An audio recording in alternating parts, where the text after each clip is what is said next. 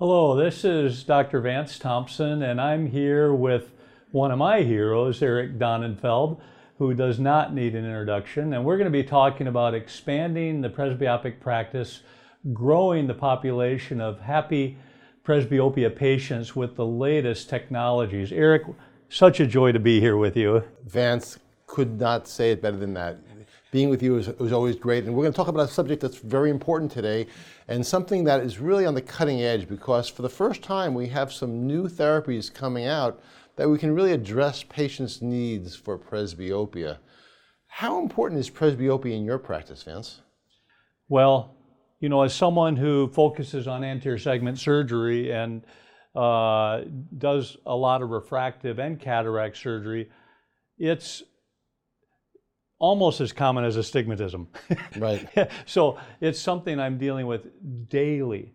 And the frustrations that patients deal with, I'm super excited about some of the new technology come along, because I feel like I've spent a career frustrated on how to best serve the early presbyope.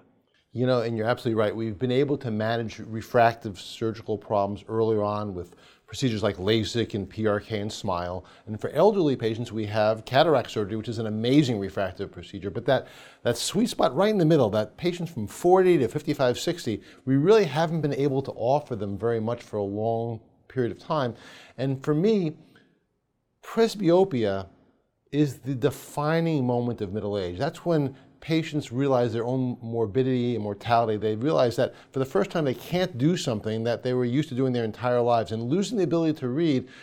I used to think of it before I became presbyopic, this was a cosmetic issue, an issue that was really not that serious an issue, or not that important an issue. But I've come to the realization over time that presbyopia is more than a cosmetic problem. What do you think, Vance? Well, there's patients that literally, as you know, are fearful. When it first happens, they don't understand what's going on. They think there's something wrong. And then once they get through that, the hassle factor sets in.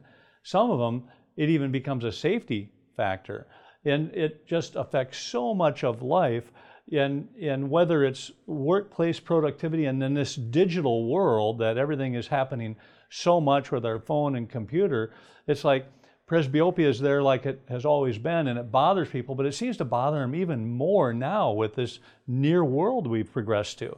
And let's just add on top of that, the cherry on top of the cake here is that you have COVID, where people are wearing masks all the time, and their reading glasses are fogging up and making it almost impossible for them to function. You mentioned productivity. I couldn't agree more. People who are presbyopic have a hard time functioning in the marketplace. They just don't do the things they used to do. But you mentioned something that I thought was really interesting. You said safety. How does presbyopia influence safety? Well, not to be dramatic, but if they're in an urgent or emergent situation and a presbyope can't find their reading glasses, I've had patients come in fearful for having that happen again, and please give me a solution for that to not happen. And the hassle factor, we think of the 5 diopter myope not being able to find their glasses as a safety factor every now and then for them. The same thing can happen with the presbyope because they're so incapacitated up close. Right, and there's so many instances, a policeman, a fireman, a soldier, not being able to see the things up close they need to see to function really impacts productivity, but also safety. So let's not think of presbyopia as a cosmetic quality of life issue. Right. Let's think more of a functional issue. This is a problem that patients are experiencing now that they want serious answers for. It's a serious problem. We want serious answers on how to resolve some of these problems with presbyopia. So how do we address presbyopia today? Well, I think one of the main frustrations for presbyopes is they just don't want to give up their distance image quality. Whether it's contrast sensitivity, the way we talk about it in low light, they appreciate their good distance vision, and they are losing the near, but they don't want to give up distance to correct near. And to tell you the truth, buddy, go ahead. Yeah, so I was going to jump right in there and say that you and I have been involved in so many presbyopic therapies that have all failed, right, gone down in flames. Right. When I think of some of these things like scleral inlays, corneal inlays, topographic, presbyopic, laser ablations and things like that. All these technologies were, number one, irreversible. Number two, they had an effect on quality of vision, and they impacted distance in a significant way. Right. So for me, I've just abandoned all these procedures. I don't do any of them anymore, which brings us up to some new opportunities that we're seeing today that are really exciting, things that are reversible, that allow the patient to be in control, and that don't affect quality of vision at distance. I think that this is kind of the perfect situation that we're looking for today. And we just had an FDA approval of a product just a week or two ago that for the first time allows us to treat patients with presbyopia with a drop therapy that's going to restore their ability to see up close. And what are the FDA indications? What do these companies have to jump through? What hurdles to get to FDA approval? Well, basically in general, there needs to be near vision improvement. And it's nice if it's at least 3 lines of near vision improvement with these presbyopic therapies, but also we need to preserve distance vision. And so the safety of vision is very important, and the efficacy. And one of the beautiful things about these drops, because they are a bilateral treatment, we're seeing that patients get good depth perception and those types of things that they don't want to typically give up with things like they've heard with monovision and stuff like that. And so I think the safety and efficacy of these drops, and it still kind of blows me away that these glaucoma type drops that someone thought after all these years of watching glaucoma patients read better, that why not consider it for increasing depth of focus by making the pupil small. It was right there in front of us, and it really is an exciting next stage in our armamentarium.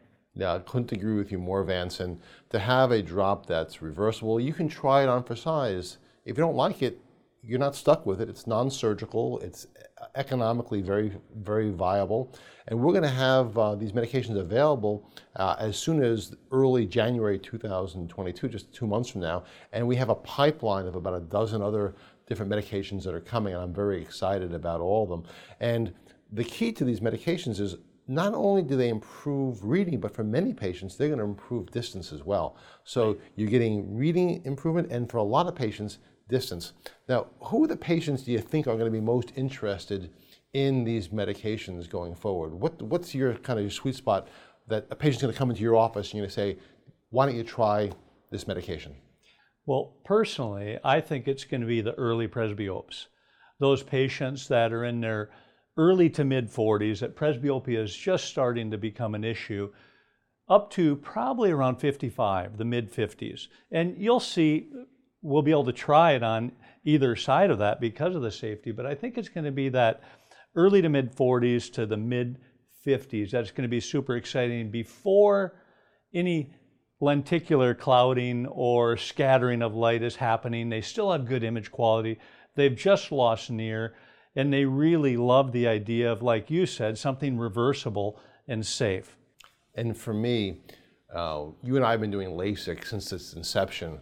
Patients who have paid out of pocket for a surgical procedure to fix the vision, and there's no better procedure than LASIK, PRK, and SMILE. These are amazing procedures, who have worn glasses for 20 years, and now they have no glasses for another 15, 20 years. And then all of a sudden, they're coming back to me and they're saying, hey, doc, I have to wear glasses again. Do you have anything you can do for me?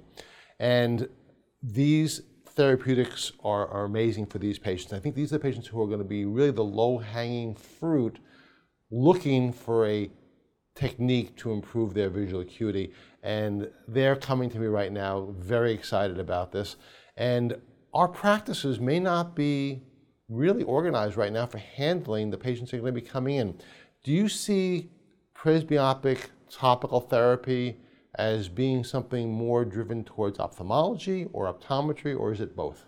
Well, I really think it's both, and I think we're going to learn more with time, but one of the things that I want to do is have them get to know us at the beginning of their journey into presbyopia, because for one, want to make sure their eye's doing well, and there isn't things like optical scatter or early lens changes that are going to maybe lessen the success of the drops.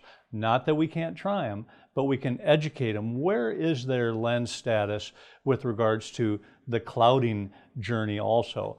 But it also introduces them to our practice. And I think that it's going to be big for the surgical end of our practice and help people understand more presbyopia and what's going wrong. But I also think it will be good for optometry too, in that they'll be working with a lot of these patients. We do a lot of co-management. We'll refer a lot of these patients to their optometrist. So I think it's going to be complementary between ophthalmology and optometry. Yeah, I think this is an ideal situation where ophthalmology and optometry can work together for better patient outcomes.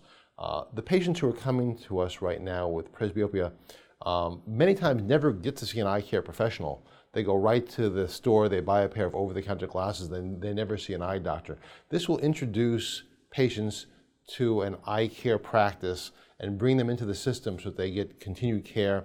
Other diagnoses will be made earlier. It's going to be good for patient care, and we'll bring entire families in for eye care that we've never seen before. So I'm very excited about having this opportunity in front of us to work together with our colleagues in optometry to really create an environment where everyone benefits. Right.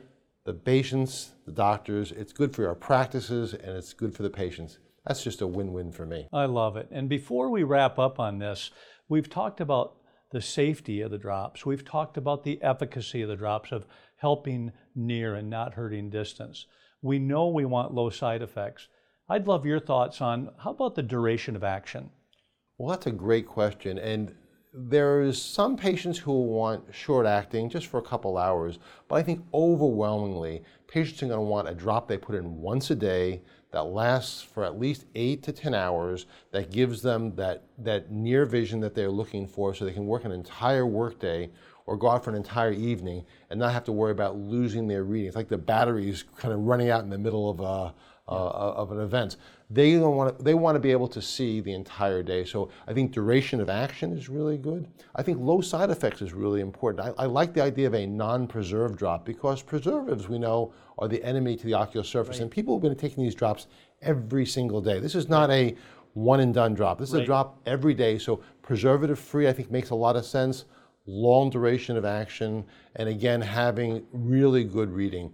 You just can't have a moderate improvement in reading. You have to get to a majority of your patients getting at least a 3-line improvement in visual acuity. So I think for these patients, it's going to be an amazing opportunity to have these medications come forward. And the next couple of years, we're going to be able to test these medications. They'll be in all of our practices, and we're going to see which are the winners and which aren't the winners. And I'm putting my money on long action and low side effects. I think that's what's going to win the race. Well, Eric, I couldn't agree with you more, and thank you for listening. You all know that we have the optical correction of presbyopia with things like glasses and contact lenses, and we have some wonderful surgical therapies. But finally, for that early presbyope, we're going to have these pharmacologic agents that are really making it exciting, and I really have enjoyed this conversation with you, Eric. Thank you, buddy. Always a pleasure, Vance.